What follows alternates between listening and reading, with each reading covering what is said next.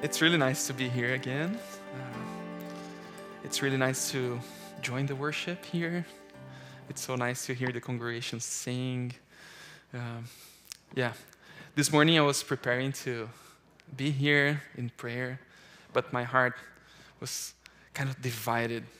Uh, I don't know if you ever had the feeling that like something should go really well, but doesn't, and then you feel sad. I was trying to prepare myself in prayer, but I also was checking how my soccer team was doing. And they had everything to do right this season, but they're like 4 losses in sequence. And today was one of like the heartbreaking ones against a really small team, and everyone was divided. The players didn't know what to do, and they were like running in the field without any direction or any objective. And my heart was broken. I was like, God, at least make this a good icebreaker in this morning. We're going to talk about the church this morning as part of this series.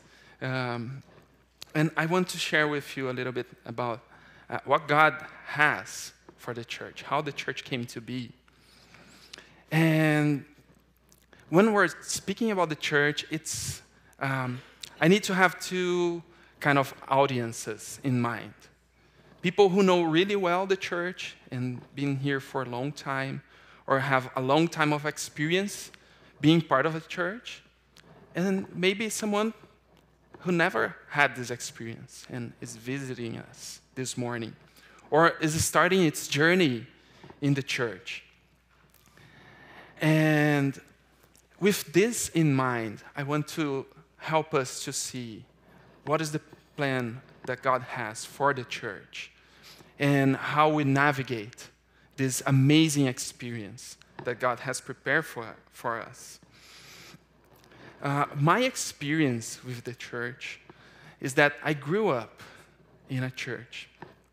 And it was amazing for me. I had a number of good experiences, like being able to be trained as a leader, to learn how to play guitar. I started taking care of the sound of the church. Someone was training me for that. And then I saw all those people playing. I'm like, oh, I want to take classes. I want to join that group. And I learned to play guitar. I've made many friends. And the most special thing, I was able to connect with God week after week, being with amazing people around me that were also wanting to connect with God. But my experience with church also had a number of problems, a number of difficulties. I saw some people being hypocritical in their behavior. I've seen some people trying to look like a saint, but acting like a devil. I've seen some people lying in the church. I've seen some people deceiving other people. And I've seen people hurting people inside of the church. And when that happened, the feeling was terrible. Because whenever we come to church and we want to take part of the church, we want it to be great. We wanted to see it thriving. Because the church holds the biggest message in this world. But it's made of humans, like me, like you. And sometimes we miss the focus and we do wrong. This text that we read, it points out that the church cannot be disconnected from the gospel. The church cannot be disconnected from the gospel. What happens there is that right after a preaching from the apostle, from Peter, a number of people come to faith. And it's very interesting to see how he ends his preaching.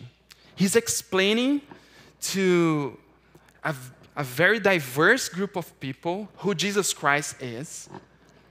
And those people ask him, so what should we do now?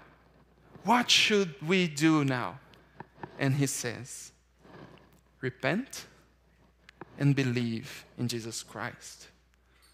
Repent and believe in Jesus Christ, for you will receive the Holy Spirit as a gift to your life. This book of the Bible, the book of Acts, it's a book that accounts the work of the Holy Spirit. When we start reading the New Testament, we have 4 Gospels. And then we have the book of Acts. We have Matthew, Mark, Luke, and John. And then we have the book of Acts. But interestingly, the same author of the book of Luke is the author of Acts. What he's trying to show us with this book is that after the life, death, and resurrection of Jesus, God kept working in the world. But now, through the Holy Spirit. And in here, we can see how this started to be. When Jesus resurrected, and this is the beginning of the book of Acts, the disciples were afraid. They didn't know what to do. And Jesus spent 40 days with them, teaching them, helping them to see what would come next. And he asks them, please, be together. Around 120 disciples. Be together and pray, for I will send the Holy Spirit. And early in the book, the first thing that they do is to be together, praying. And while they're praying, God sends the Holy Spirit. This causes a great movement, because it was a big party that was happening in the city that day. And they start now, because of the power of the Holy Spirit, to preach to everyone from every places there. And then we have this big sermon of Peter. And those people ask him, so what should we do? And he says, repent and be baptized in the name of Jesus Christ, for you will also receive the Holy Spirit. The church cannot be separated from the gospel. And throughout the whole series, as I've seen, the gospel is being preached here. The gospel is the foundation of the church. The gospel is what brings the church together. And then we can see what happens after this. And in this text, the author of the text, Luke, he shifts and shows us a small glimpse of how the church looked like right after 3,000 people came to believe in Jesus after this preaching. And it's very interesting because he says, they devoted themselves to the apostle teaching and to fellowship, to the breaking of bread and to prayer. Everyone was filled with awe and at the many wonders and signs performed by the apostles. All believers were together and had everything in common. The gospel was preached. People came to believe. They started to live a life with God. We can see it here as a result. Unity in diversity. Poverty relief. Commitment to the gatherings, to the favor of all people around them. That's amazing. It's incredible. Whenever we look to the church in Acts, in this small glimpse, we might think it will be awesome to be part of that church. But sometimes, in our experience, we feel disconnected from this. And why? Because we're all humans.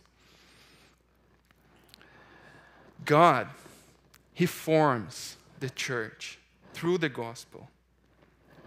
But this very gospel is from where these outcomes flow.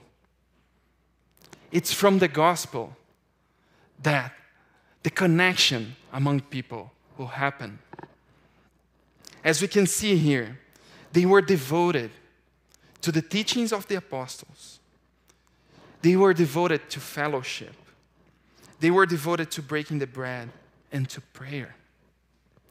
All of this comes because they know who Jesus is.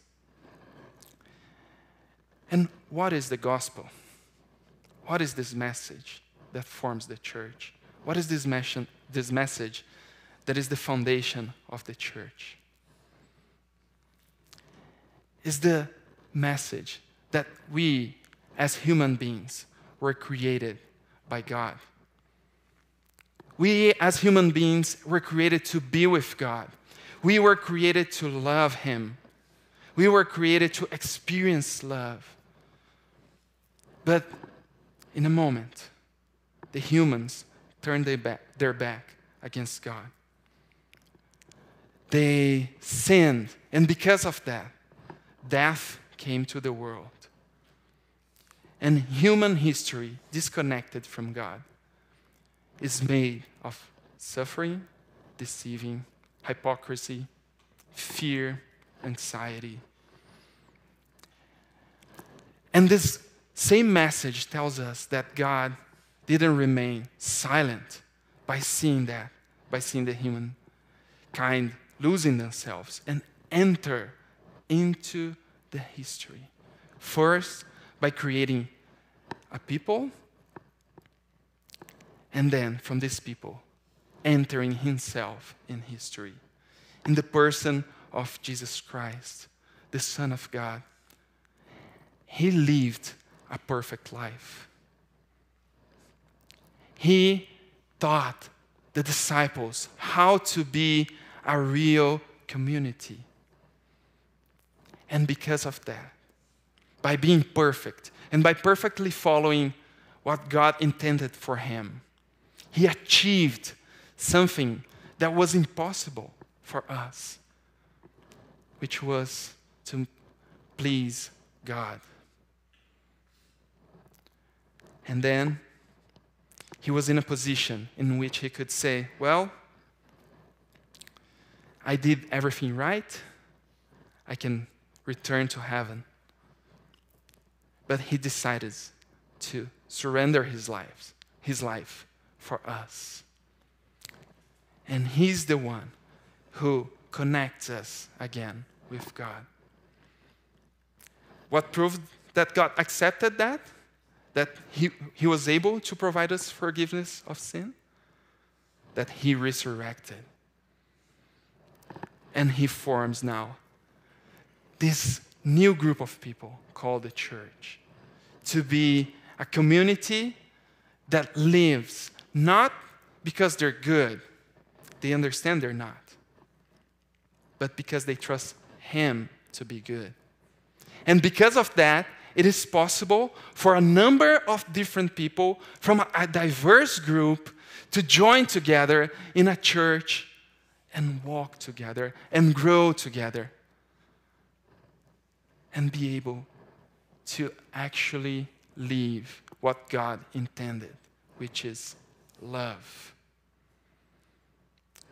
The love of God, by sending Jesus, forms a love community.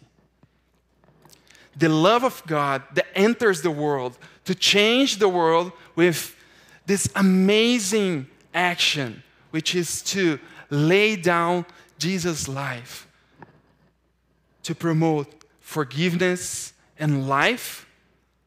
It's what founds the church. It's the foundation of the church. And that's why the church is called to love. A church which is guided by the Holy Spirit is a church that is full of love. And by that, I mean a number of things. We are called to be a loving church. I would like to bring a quote from Mr. Packer, one of the former teachers of Regent College, about love, in which he says, New Testament Christianity is essentially a response to the revelation of the Creator as a God of love. God is a tripersonal being who so loves ungodly humans that the Father has given the Son. The Son has given his life, and Father and Son together now give the Spirit to save sinners from unimaginable misery and to lead them into unimaginable glory. Believing in and being overwhelmed by this amazing reality of divine love generates and sustains the love to God and neighbor that Christ's two great commandments require. Our love is to express our gratitude for God's gracious love to us and to be modeled on it. It's the love of God making this amazing action to save humans that calls us to be a loving community, a loving church. The church which is filled with God's love is a church that makes the difference. So you might think, wow, this is amazing. But you don't know my experience with church. Or maybe you're here for the first time and you're like, I'm considering church, but I have against the church this and this and this and that. Let me tell you, the church of God is a church made of humans. It has problems. Unfortunately, because that's who we are. But God has joined us together in his love to learn how the Holy Spirit will work in us and through us to overcome all those problems.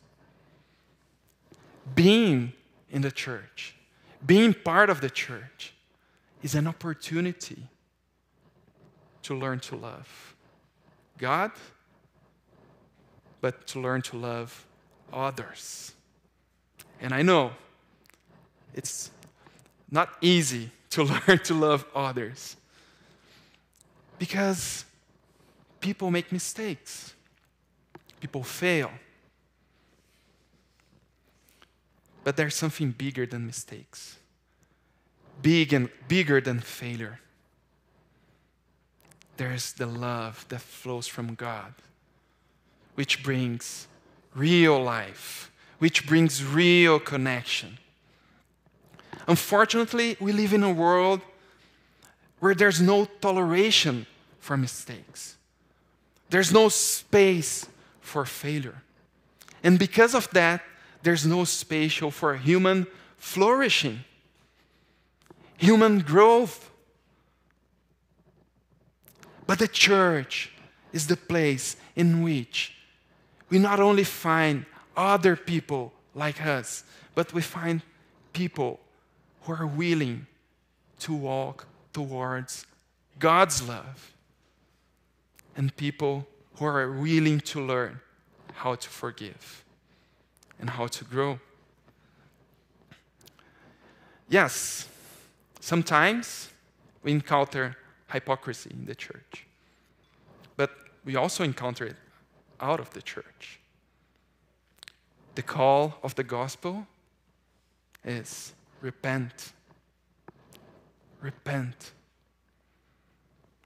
If your life does not match what you believe, repent. Yes, sometimes we encounter conflict in the church. Sometimes one group wants the church to be like this, another group wants the church to be like that. Sometimes a group of people like music more like this, sometimes likes music more like that. I like someone who preaches like this. I like someone who preaches like that. Yes, there is conflict. But there's also conflict out there. You just need to open your newspaper and check politics, and you see it. But what do we have inside the church? Opportunity to learn and to grow in God's love. Opportunity to learn how to love better, how to grow in love. So we are called to learn how the apostles lived the church.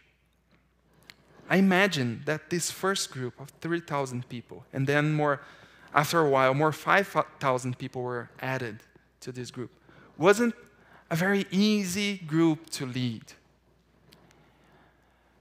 A lot of diversity, a lot of different ways of seeing the world.